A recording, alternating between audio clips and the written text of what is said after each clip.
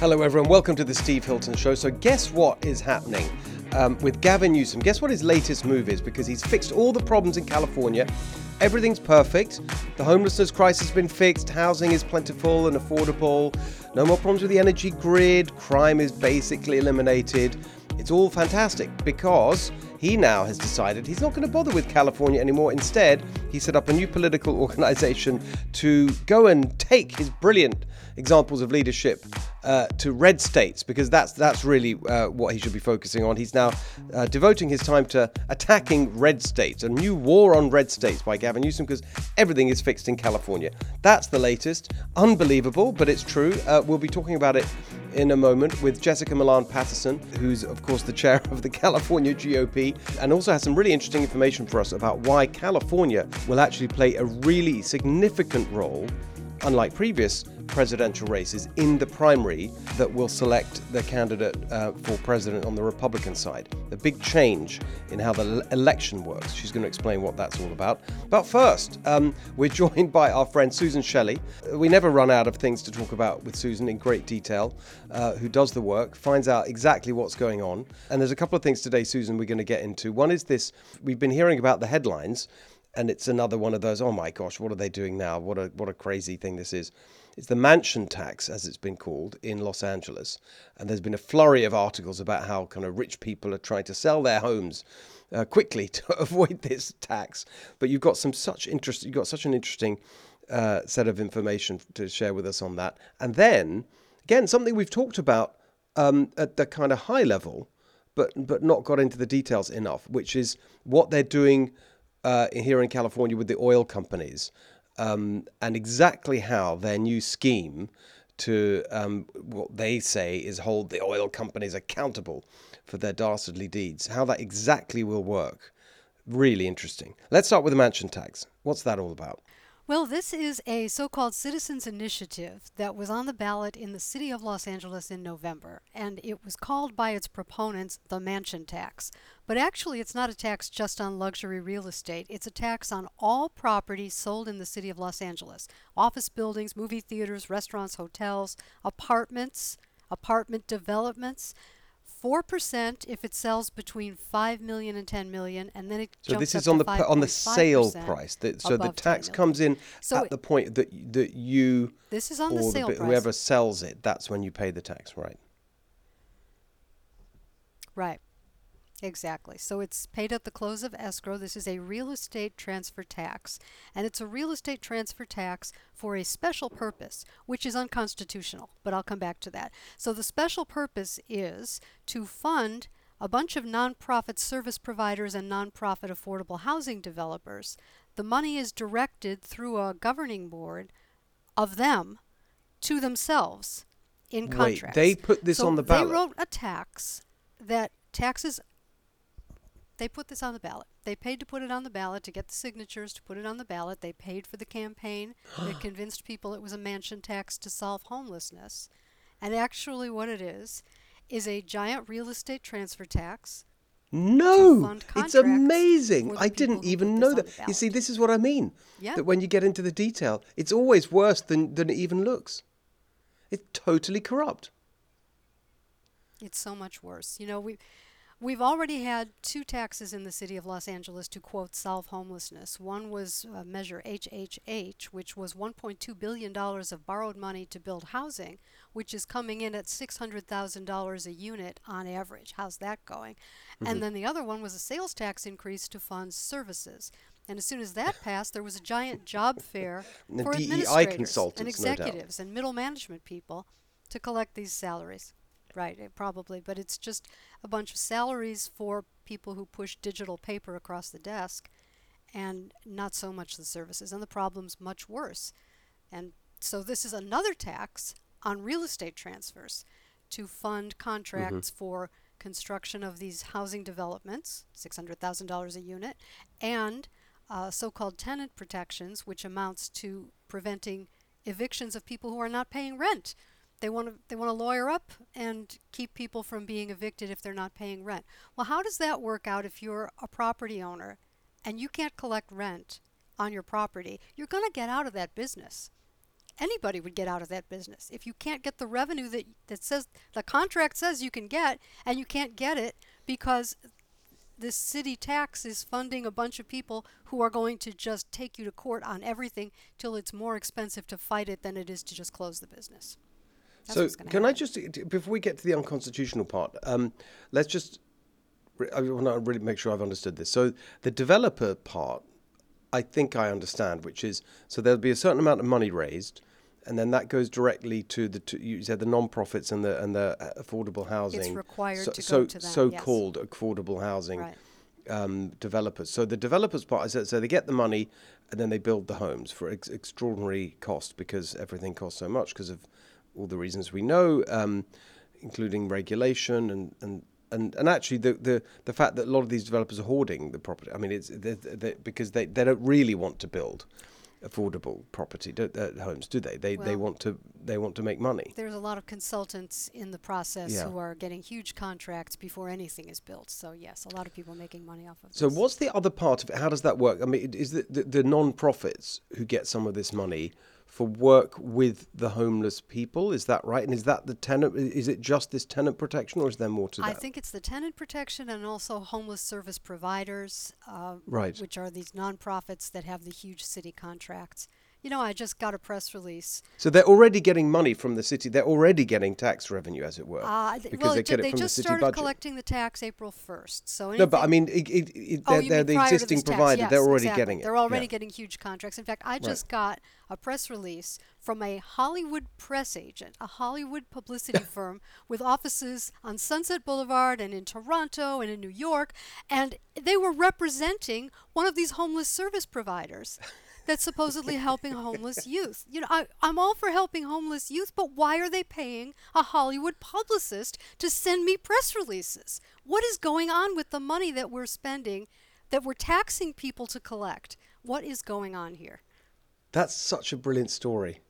It just so perfectly encapsulates the complete madness and corruption and mismanagement. Steve, it's the second time. I got one from another homeless service provider. They hired a publicist on Park Avenue in New York to send me a press release about the wonderful work that they're doing, and would I please do a story about it. It's just amazing. Really? It's amazing. I'll do a story, but you won't like it. We'll take taxpayer money. We won't actually solve the homelessness crisis because, as everyone can see, it's got worse and worse the more of this money that's been spent. But then in order to try and make people think that we're doing a great job and therefore deserve more taxpayer money, we're going to spend the taxpayer money that we already have on hiring Hollywood publicists. Park Avenue and Hollywood. How great we're doing on fighting homelessness. Meanwhile, there's probably homeless encampment literally outside the building where the Hollywood publicists work. Probably, not far. It's just amazing. I mean, it's just amazing. And so the thing is that it's a scam.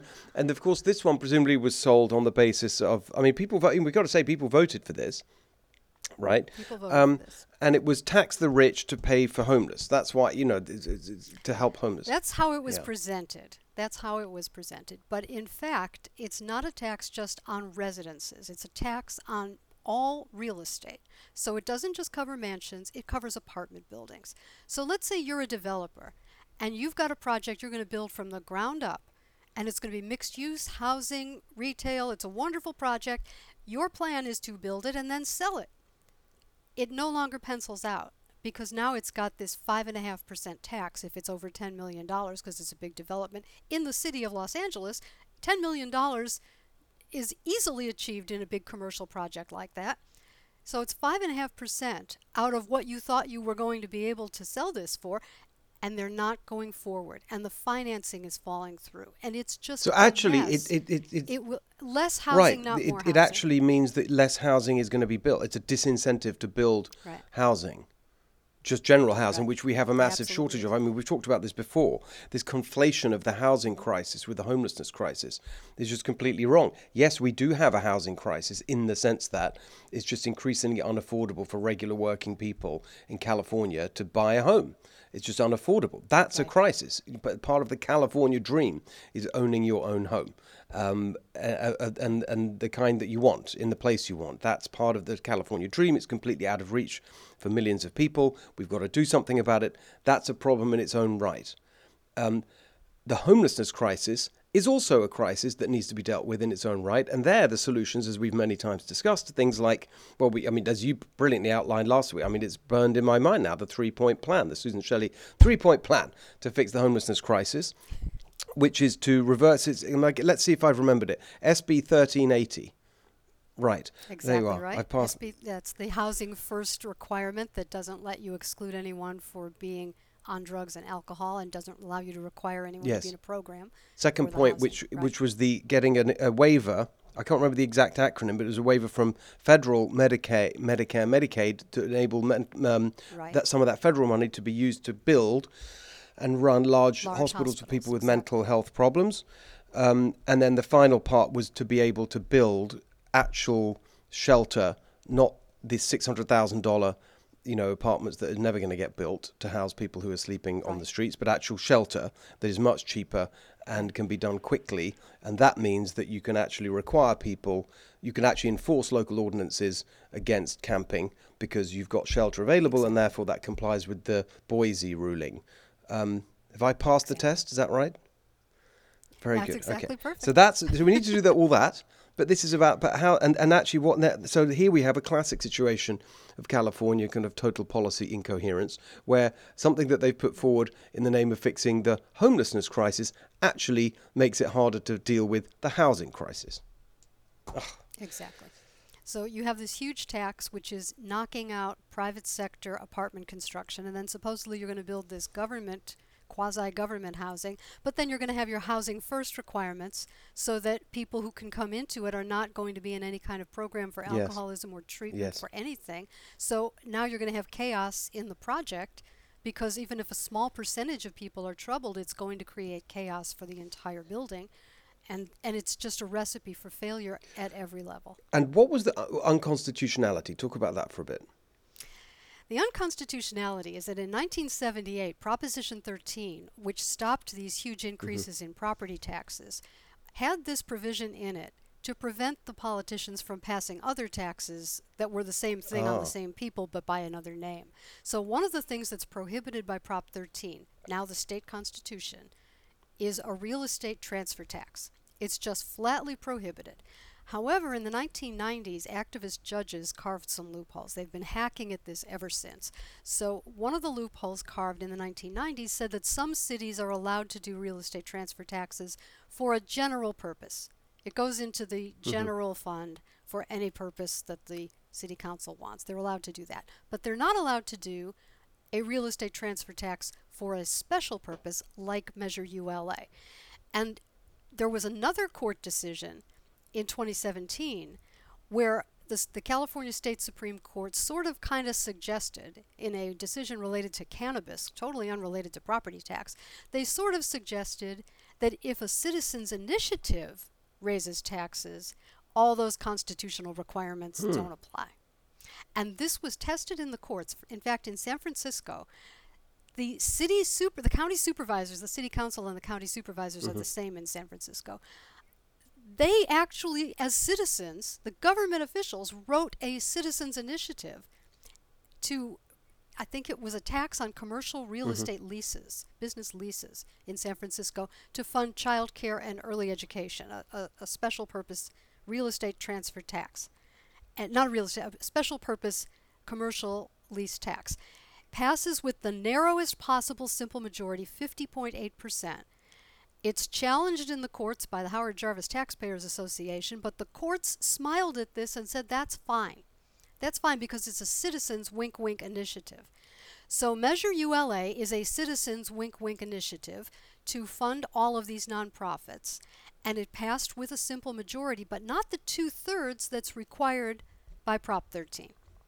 So there are several ways that this can be declared invalid. It's invalid because it's a real estate transfer tax for a special purpose. It's invalid because it didn't get the 2/3 vote. And there's going to be something on the ballot in 2024 called the Taxpayer Protection and Government Accountability Act that says very clearly 2/3 means 2/3, whether it's a citizen's initiative or it's not. So that's an effort to close some of these loopholes, that one and others that these courts keep opening up in taxpayer protections. You know, people don't understand that the Constitution can't be overridden by a simple majority vote. You can't just have a vote for these people to tax those people by 50% plus one vote if it violates the Constitution. The Constitution is over that. This is not a pure democracy in the sense that anyone can vote for anything and no one has any rights if they do. So the basic taxpayer protections that are in the Constitution are the law. And that's the first law. That's the top law. And these other things that people are doing, if they violate the Constitution, they'll be found invalid. We hope. But the judges don't always follow the Constitution, and that's why this has been whack-a-mole between the taxpayers and the tax raisers since 1978. Really, that's a masterclass. Thank you so much. I've got a few questions because it actually opens up a really interesting topic, which, well, first of all, very bit broad, general point. When you're talking about the Constitution here, in all of that, you're talking about the California state Constitution. And that just reminds us how important it is to pay attention to what's going on at the state level. And that's why I'm so happy to be doing this show. And I hope people who are listening are happy that we're doing it, because it just reminds us so much of what affects our lives here is determined by all this stuff, which barely gets covered in the media.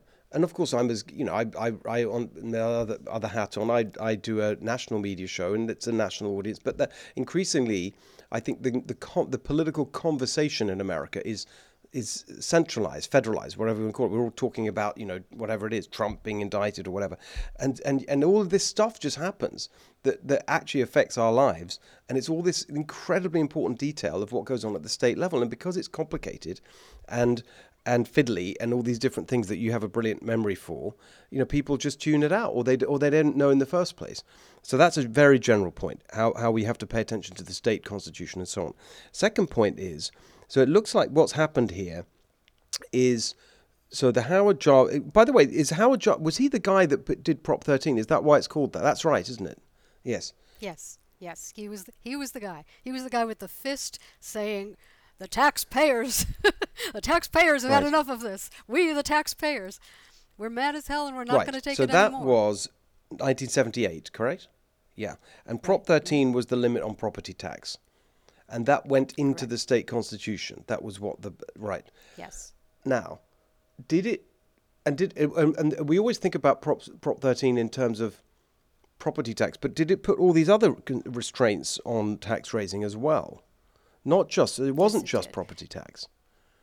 Right. It said that when the state legislature is looking at a statewide tax increase, it must get a 2/3 vote in each house of the legislature. That was in Prop 13. And when local taxes are going to be raised, that must get a 2/3 vote of the state, of the local electorate. So taxes have to go on the ballot. Now, there was another 1982, Prop 13 was 1978, an activist judge looked at it in 1982 and said, well, if it's a tax for a special purpose in the local level, it needs 2/3, but if it's a general tax, only a simple majority. They just made that up out of the air. Well, that's my next sort of set of questions, which is, so actually that, by the way, that's really interesting in itself. I think I have, again, it's just, really kind of clarifying this material. I think I had read that's not complete news to me, that it's not just property tax, this 2/3 point. I didn't actually realize it was local as well. So that's really interesting. What an important landmark ruling, result Prop 13 was, and very broad to protect taxpayers at the state and local level. Now let's move on to the It remains popular even now. It still is supported by 2/3 of California voters, just like it was in 1978. Right. And now, not now, since then, starting with this ruling in 1982, what we've seen is an erosion of those protections at the hands of state judges, local judges. The question I've got about that, again, this is something I think people don't really, follow very closely. Are these judges politically appointed? Are they elected? Who are these judges? Well, the state Supreme Court is appointed and then confirmed. They're appointed by the governor and confirmed by the state Just Senate, like the Supreme Court. So, I believe so. Yeah, and local judges they have to stand for election. I think they're appointed initially, and then they have to stand for election.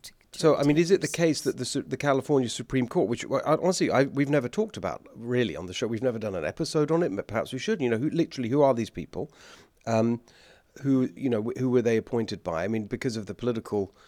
Well, are there any on the court now that were appointed by the last Republican governor, Arnold Schwarzenegger? I'm not sure. That it's been a while since there were any Republicans, and the appellate courts have gone very, very anti-taxpayer on us. So, for instance, Measure ULA and this San Francisco decision that preceded it, the appellate courts have been they've been ruling that it's okay. That if it's a citizens' initiative tax increase, so they've eroded that's it just fine, because they're basically, they're eroded left-wing judges. I mean, let's just be, appointed by Democrats. They're very Yeah. anti-taxpayer. Okay. Great. Now, I think I want to get to the oil company story, what they're doing there, but I do just want to quickly note, because it sounds really important, what you mentioned, which is the Taxpayer Protection and Government Accountability Act. So that's a ballot initiative for 2024, is it? Yes, that has qualified for the ballot. It will be on the November 2024 ballot. And it does several things. One is it says two-thirds means two-thirds. So no matter how a measure gets on the local ballot, it needs two-thirds. It says that a fee is a tax and a charge is a tax. It tries to get rid of some of these redefinitions that say, oh, well, this doesn't have to go on the ballot because this isn't a tax. It's a tax. If it quacks like a tax, it's a tax. And it requires something new. It requires voter approval of statewide tax increases. So in addition to the two-thirds vote in each house, voters would have to vote. This is a really big on deal. state Is this Howard Jarvis Yes, it is. behind that? Yes, it is. It's Howard Jarvis and also the California Business Roundtable and other business groups. Very We should do a concerned whole about episode these just on court that. decisions. Make sure everyone understands. It's been a real battle. And as you said, all these things are kind of fiddly when you go through the details of them. They sound kind of technical. But what it adds up to is you get a property tax bill, or you're paying a sales tax, or you're paying more for the products you buy, and you're thinking, why is this happening? Exactly. Why is it so much more expensive in California than everywhere else? Exactly. This is why we got to pay attention and get engaged and understand it, and then support things that are trying to do something about it. Brilliant. Let's park that for a moment and let's move on to the what they've done with the oil companies. We talked about this a little bit before. This is under the guise of price gouging, fight their war on price gouging by the oil companies. We've made the general point before that, of course, it's when you fill up your car with gas in California, you pay more to the government than anywhere else in the country. It's the direct taxes, but it's also the regulations that mean the price is high because of the requirements on refining and so on. Added to that, their war on energy generally, which means that the price goes up because it's being squeezed. So you've got all these factors. Oh, and their war on California production, which means that this is the number that I cited the other day, which I couldn't look it up, which is the massive increase in the proportion of the oil and gas that we use in California that is now imported rather than produced domestically, as it were, domestically in terms of California. In the last 25 years, it's gone up from 12% to 50%, a massive increase in imports, which are going to be more expensive. So for all those reasons, they're the ones that are actually increasing the price. But exactly right. Okay, so putting that aside, just take us through the detail of what they're doing as part of this thing that they've just passed in the legislature and Gavin Newsom has just signed. Well, every time people in California get upset about rising gas prices, the governor stands up and pounds his fist and says, we're going to stop these oil companies from price gouging. And he orders an investigation. The last one was in 2019. Guess what it found? It wasn't the oil companies, it was the California policies that were making the price so high. But as if that never happened, he did it again this time. And before the 2020 election, he pounded his fist on the table and he said, price gouging, and we're going to have a special session, and we're going to do a windfall profits tax. Sorry, it's not 22 election. It was last year, wasn't it? Yeah. 22 election, I'm sorry. Yes, I've lost my place. 22 election. So he announced that we're going to have a windfall profits tax, but as we were just discussing, a tax increase takes a two-thirds vote in each house, and he didn't have that. So then it was going to be he was going to call it a penalty fee instead of a tax. And perhaps he could have gotten that through with a 50% plus one, but maybe not, because he probably would have been sued. So what we ended up with, they just rushed through in 1 week, empowers the regulators to do the same thing. So this new law says that the oil industry must share confidential business information with the California Energy Commission, which must share it with the legislature and all the staffers in the policy committees and the assembly speaker, and everybody gets to look at the confidential business information so they can determine whether these companies are making excess profits as they will define them. They haven't defined it yet, but they're going to. They're going to define what is an excess profit. And then this will be enforced with penalty fees, and the penalty fees go into the, quote, price gouging fund, and then the legislature gets to spend the money from the price gouging fund. What could possibly do you know wrong? what all this reminds me of? I mean, the whole thing it's so laughably, I don't know what the word. I mean, it's just it's Soviet. Well, it's definitely is what Soviet, it but is. it's also it's kind of sophomoric. It's just like people who are playing politics, and so because they have no constraint, no accountability, they do what they want. Oh, I know. It's just not serious. I mean, it's very serious for the oil companies and the precedent it sets for other business sectors. That now you're just going to have to hand over all your confidential business information to a bunch of state legislatures and their staffs. It's like their kids just sort of mucking about with government. Like they're not really serious. The consequences will be very severe, and the consequences won't happen right away because it'll take them a couple of years, to define excess profits, and a couple of years to figure out how they're going to formulate these penalties. But eventually, what you're going to see is that the oil companies are going to disinvest in California, and you'll see fewer refineries, which means we're going to have more shortages and more higher imports. Prices. And it's just going to make everything more expensive. It's going to completely defeat the purpose of what supposedly the law was. And the imports are coming on ships. And I just want to throw in my statistic, which I always cite from Governor Schwarzenegger, who told me this in person. And then I thought, you've got to be kidding. And then he, he's published it in one of his newsletters, and so I'm assuming someone fact checked it. So I'm just citing him, where he says that. Remember, the consequence of all this is more oil on tankers coming here to California.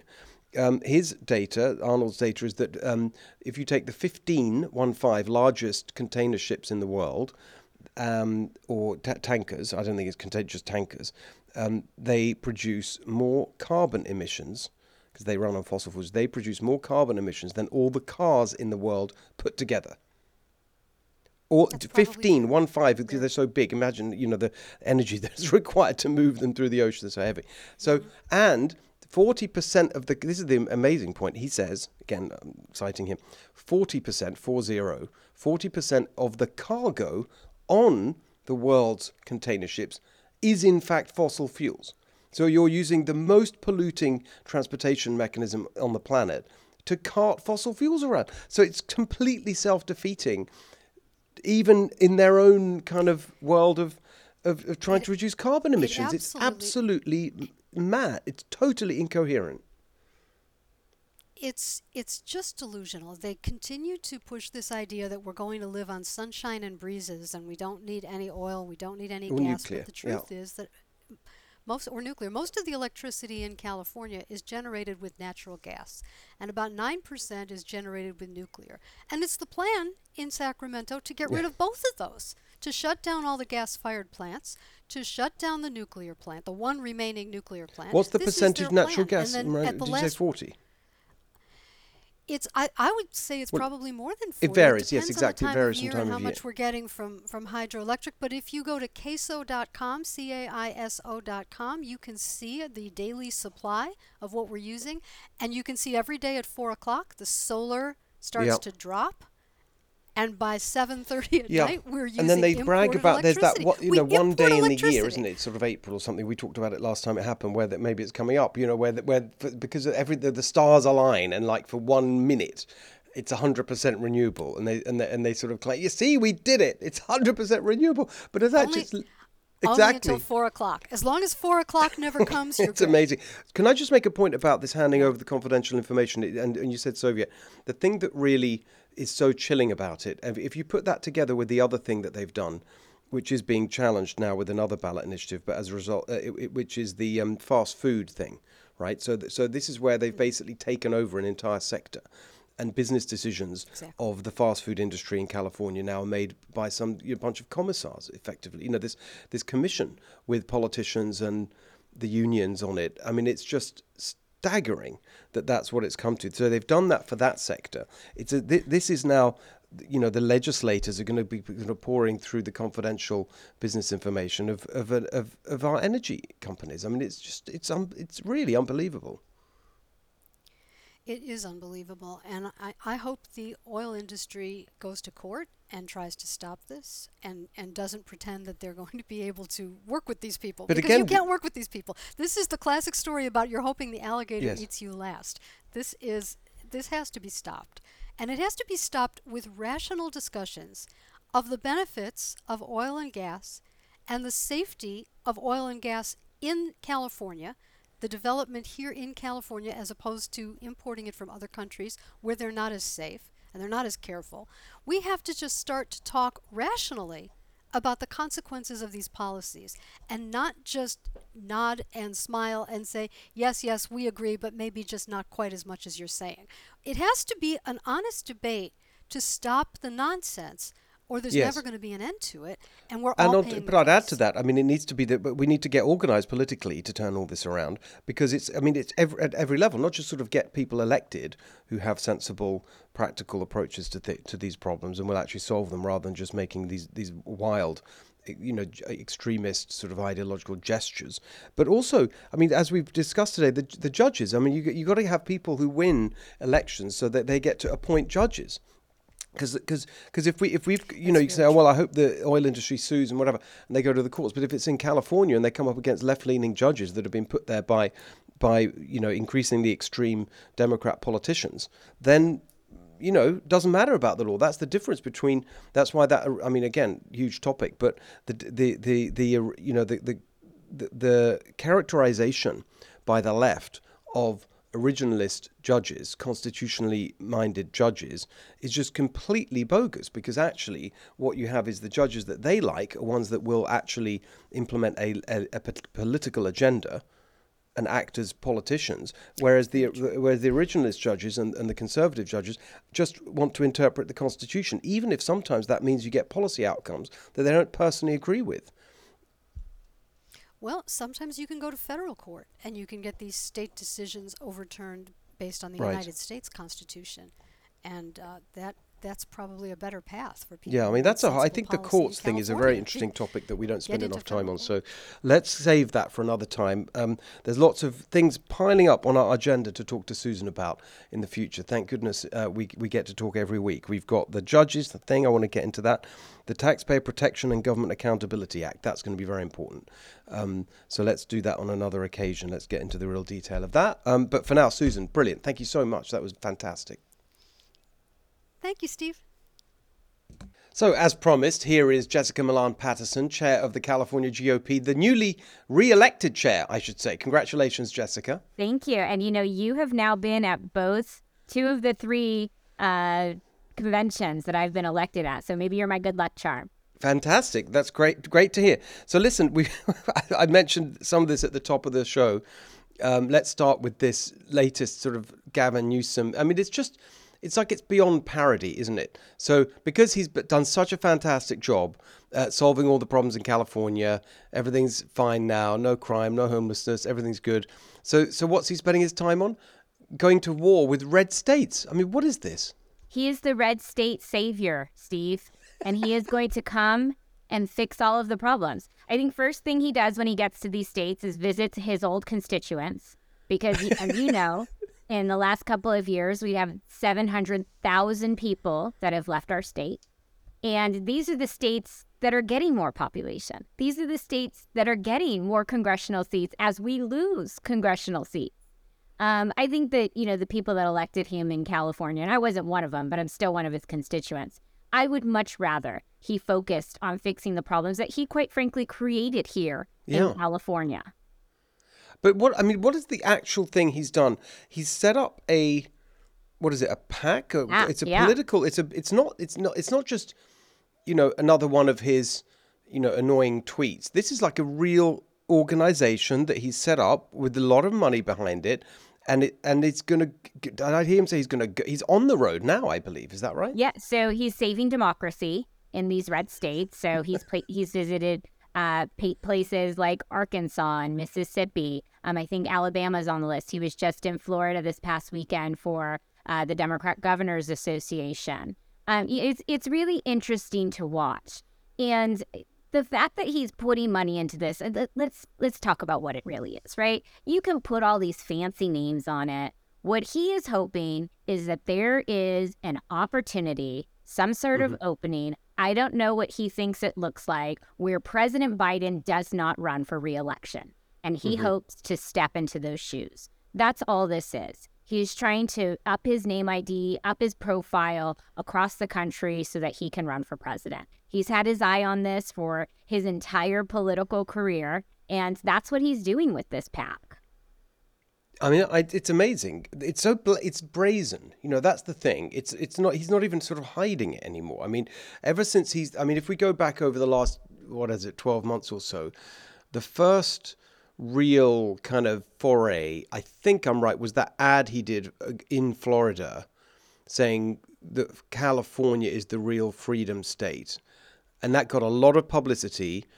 And you could say, well, if he wanted to put himself in the mix of people talking about him as a presidential candidate, you know, it kind of worked. Actually, no one was talking about him other than probably him and his, his aides. And now he was in every conversation for attacking Ron DeSantis. And that's okay. You could say, well, that's one ad and it didn't spend much money and it was kind of clever and it was a good trick. But now this is just, it feels like this is his main focus. This is the real thing that he cares about. It's so insulting. He's just got reelected.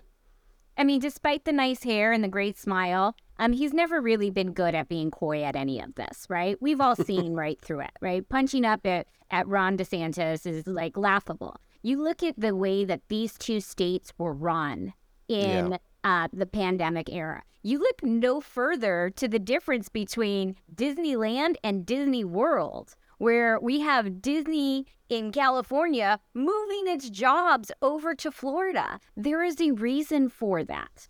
Watching, and it's kind of laughable when he talks about, these authoritarian states. What the heck have you been doing for the last 3 years? We've all experienced it. We all witnessed it. Our children's schools were closed longer than any other state in the nation. That is your legacy. We have 50% of the unsheltered population here in California. People are leaving in droves. We lost a congressional district for the very first time. We have the highest gas prices, the highest gas taxes in the entire nation. And you think that you can go and lecture red states where the people of your state are moving to so they can have a better life and a chance at the American dream? Come on, guy. It's amazing. It's really amazing. And the thing that I guess if you put yourself in their shoes, his shoes and his advisors, and it's this trying to position him. It really is for very narrow, isn't it? It's for the Democrat primary voter, who's the real activists, who just all they want is someone who'll sort of fight DeSantis or whatever. That's all it. That's really what this is doing, because normal people will look at this and just think, what are you talking about? I mean, everyone can see what's going on in California. Oh, absolutely. I think that, as politicals, we look at it like, oh, he would be a gift, right? If you wanted to find a worse candidate, President Biden or Vice President Harris, you have found it in Governor Gavin Newsom. This guy is just absolutely right, but he doesn't play in places like Ohio or Wisconsin. Exactly. Pennsylvania. They see what's happening in California and they laugh at it. No one is looking at us saying, that's the model. That's what we should be doing. It's amazing. It really is amazing. But, he's still doing it. Let's just look ahead. By the way, we're taping this on Monday morning for those who are listening during the week. And just this morning, I saw a piece in Axios that was about Biden now looking like, delaying his launch of his presidential campaign till late summer. They were talking about July, maybe even the fall. He's not in any hurry. I think the point of that is actually to freeze it all so that no one can get in, because they're probably a little bit worried about that. They see Gavin doing these things. But let's just say it goes, that is the plan. But Biden does in fact announce, and he is the candidate. We have our views on that, but let's say he's the nominee. So then this vehicle for Gavin that he's set up now, I guess this is going to be what he does for the next 4 years, because he'll be obviously wanting to go in, Biden, let's just, play it out in terms of how he would like to see it happen if you're a Democrat. So Biden's the nominee, he wins re-election, then it'll be an open nominating process. Yeah, because either way, Biden if he can't wins or if he doesn't win. Exactly. Either way, exactly right. So then there'll be 2028 will be Gavin's shot as he wants, and so this vehicle he's set up will be. I guess the plan is to take him through till then, and he'll be sort of running around the country yelling at red states for the next 4 years. My gosh. Oh, absolutely. Like, this is what we have to look forward to as California constituents of Gavin Newsom. But let's go back to the Biden, delay of the launch, right? Yeah. We saw how he ran his campaign in 2020, right? It was basement Biden, right? He did not want to be out there. And that's what they're doing, right? Yes, this guy's calling a lid every day at 2:00. There is no interest to have him out there running a rigorous campaign, and certainly not in the primary. So I think what they're actually doing is allowing for this lane to be open over here, where Governor Newsom is, pushing out this pack, and he has, and that way, there is some sort of quote unquote backup plan, right? But I think at the end of the day, President Biden's going to be their nominee. And, we will see Gavin Newsom in some way, shape, or form out there, like I said, trying to be the savior to red states. It's very interesting. And actually, that all makes sense. And in fact, the focus of this pack makes sense from that point of view as well, because at one point when Gavin was, he's got increasingly kind of out there and outspoken with his preening and sort of saying, look at me, vote, I'm here. At one point, he was criticizing Democrats, and he was saying, well, Democrats aren't fighting hard enough on abortion or whatever it may be. Oh, yeah, his damn party. He throws in the a damn party. That's right. Yeah. But he's serious. Yes, damn party. And obviously that didn't go down very well. And so I think this is a correction, isn't it? And so now he's just yelling at red states, and that's fine because they all can sign up to that. And so it's less annoying for the Biden people. And yeah, interesting. It makes sense. Yeah. Gosh, if Gavin's the backup, wow, we're in real trouble. No, I think as Republicans, that's solid. That is great news for us. I suppose that's right. Yes, exactly. That's a fair point. Exactly. That I completely agree.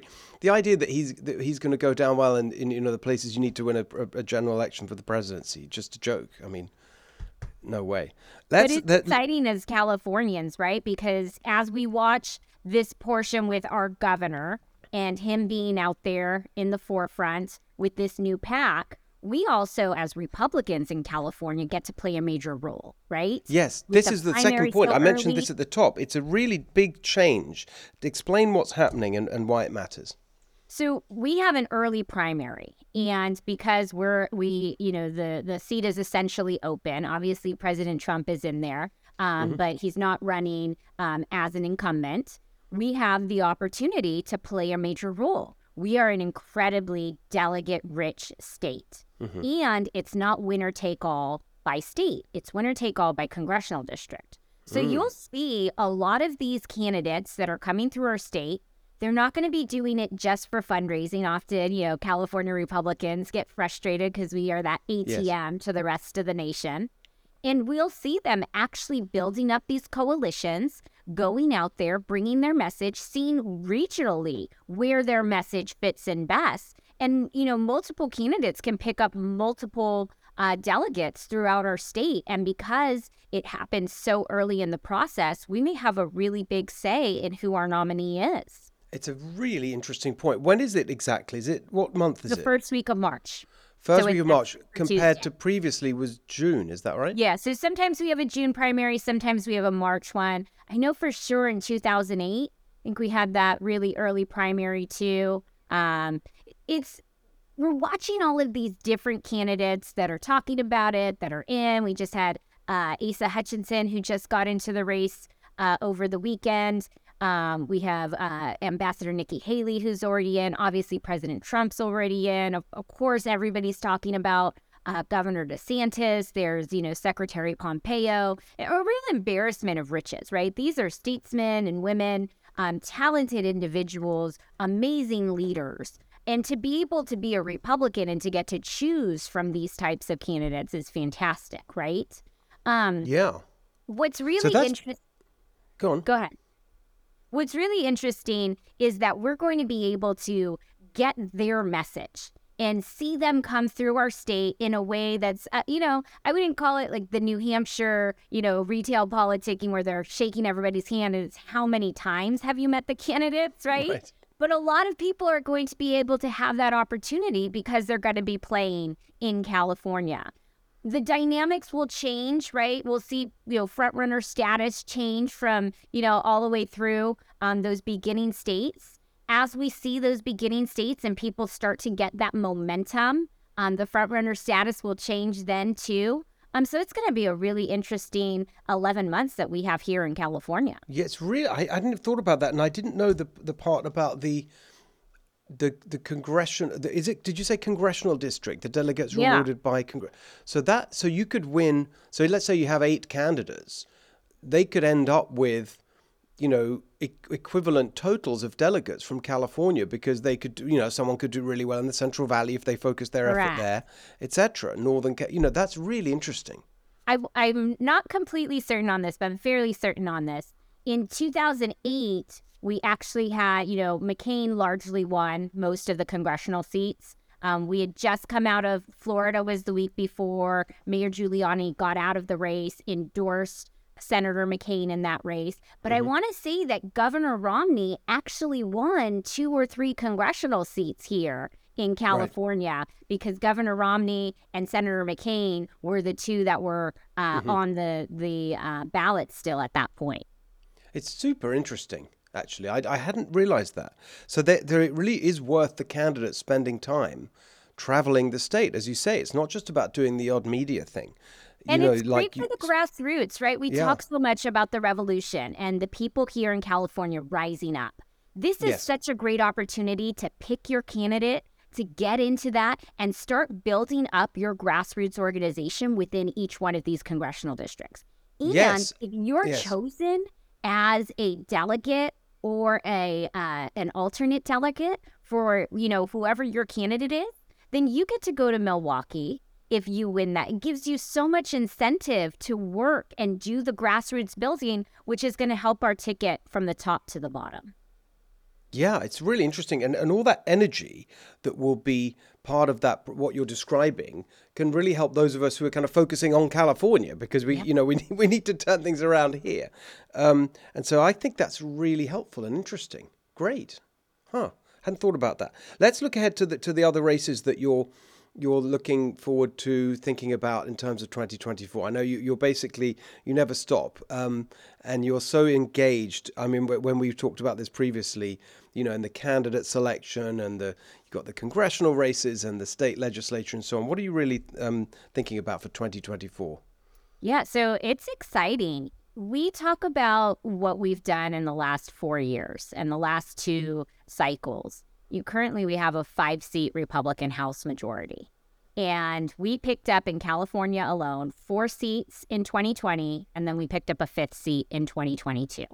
So when we talk about the House majority, I often take credit for that House majority. You should. I California agree. Republicans need to take credit for that House majority.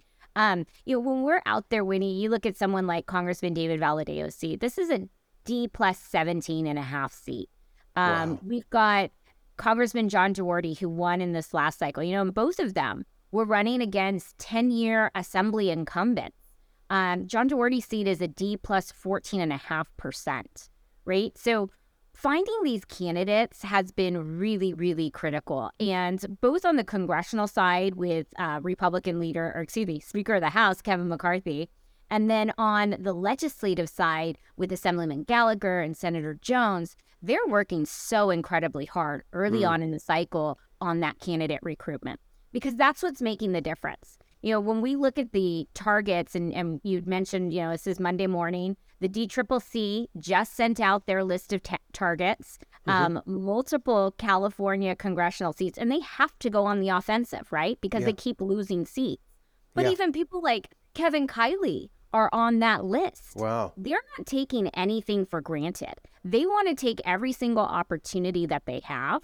The good news for us is that they have to play defense in so many places too, right? They can't afford to lose anymore.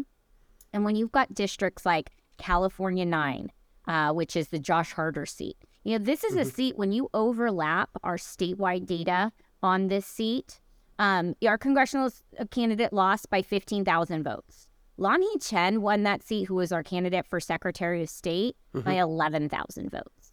So we've got a swing universe of about 25,000 voters in that district in California 9, right?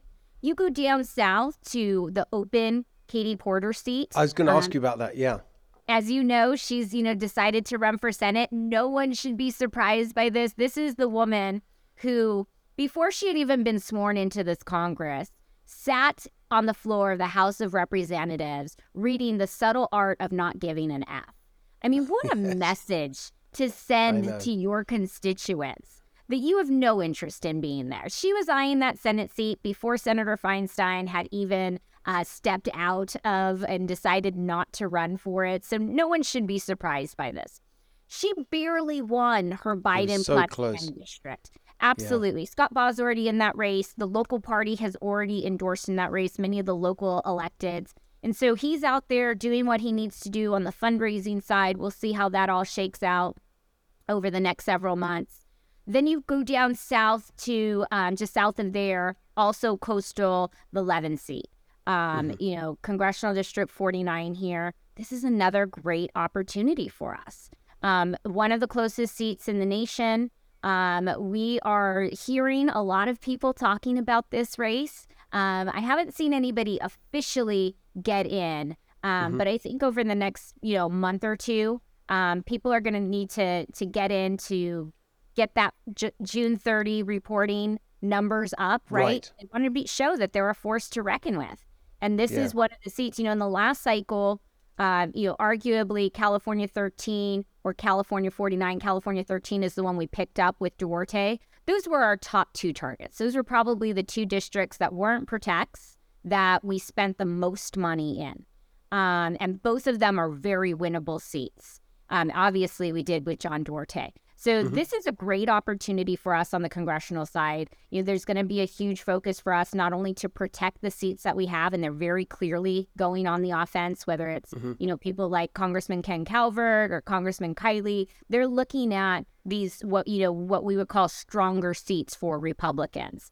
And they're, they have to because they keep losing seats.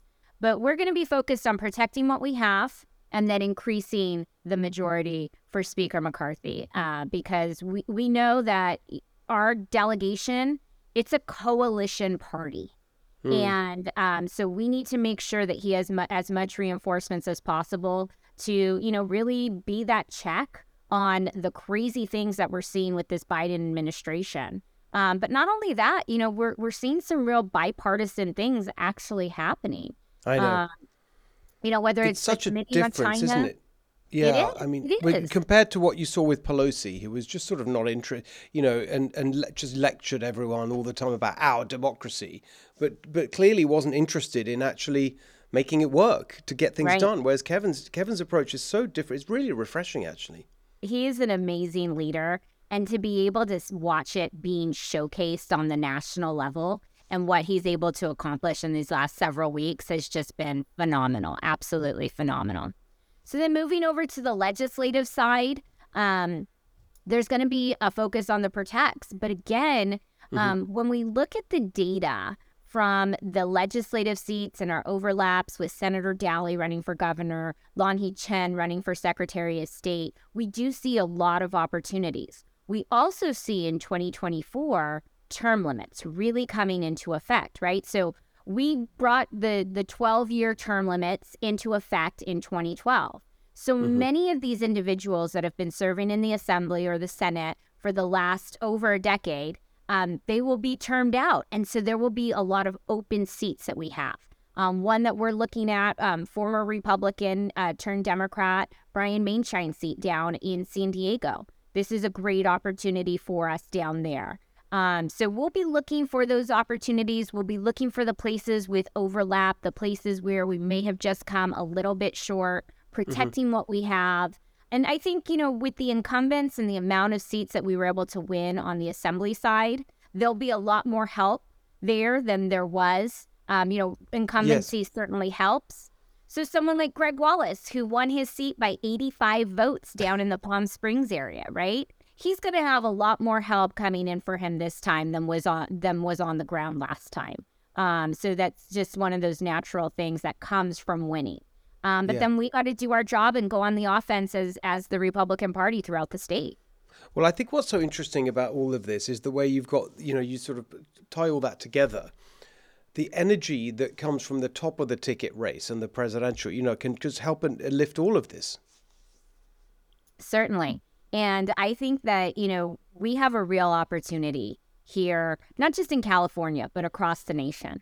We started to see that movement, whether it was in some of these school board races or local council races. We have our California Trailblazers program at the California Republican Party, where we recruit and train candidates. This was an organization that used to exist outside of the party. And it was only focused on legislative races. When we brought it into the party, it allowed us to give tools and resources to candidates at every level of government. So in this last cycle, we trained about 1,500 candidates across the state and helped them, for the very first time, some of them, run for office. Yeah. So building up in these areas all throughout the state, but also the bottom-up approach, but also that top-down excitement that you're talking about on the presidential level. And the commitment that the RNC has made in our state to help us build in communities that have been neglected by our party over the years. We had the very first in the nation community engagement center. We started this in Little Saigon in Michelle Park Steele's district. It's not the typical campaign headquarters where you're just phone banking and precinct walking. We do that too. But there's also a Taiwanese dance team that practices in our headquarters on Saturday. We opened up 2 more that are Latino focused, one in Congressman Mike Garcia's district and one in Congressman David Valledeo's district. This month we'll be opening a 4th engagement center in Congressman John Doherty's district, also focused on the Latino community. I think it's incredibly important. It really reminds me back in the day when I was in the Conservative Party, working to get David Cameron elected. And we were really, we had a major program to kind of,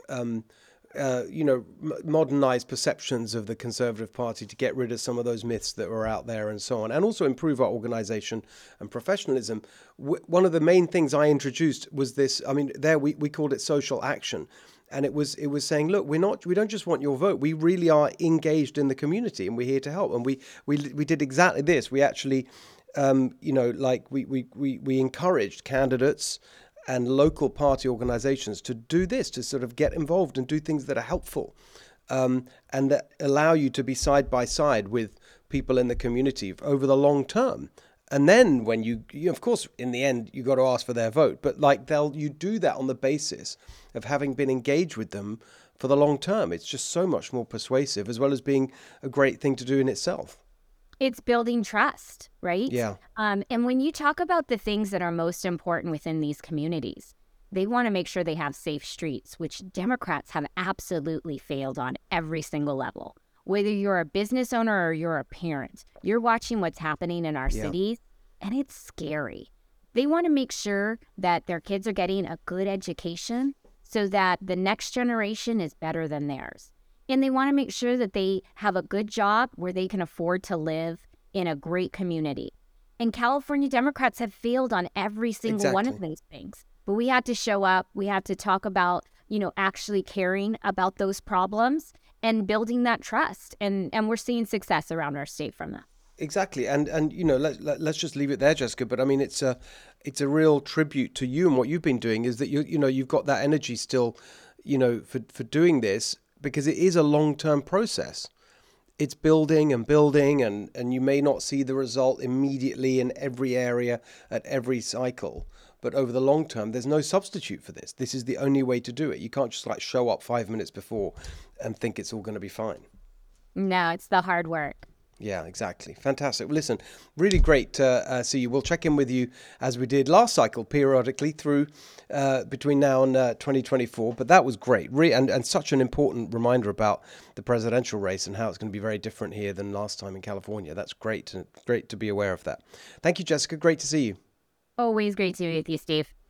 All right. Well, thank you, everyone, for being with us for that episode. I hope you found it informative and interesting and inspiring in equal measure. That's what we aim to do here at The Steve Hilton Show. Remember to follow us on Apple, Spotify, YouTube, wherever you get your podcasts. And we'll see you back here soon for the next episode.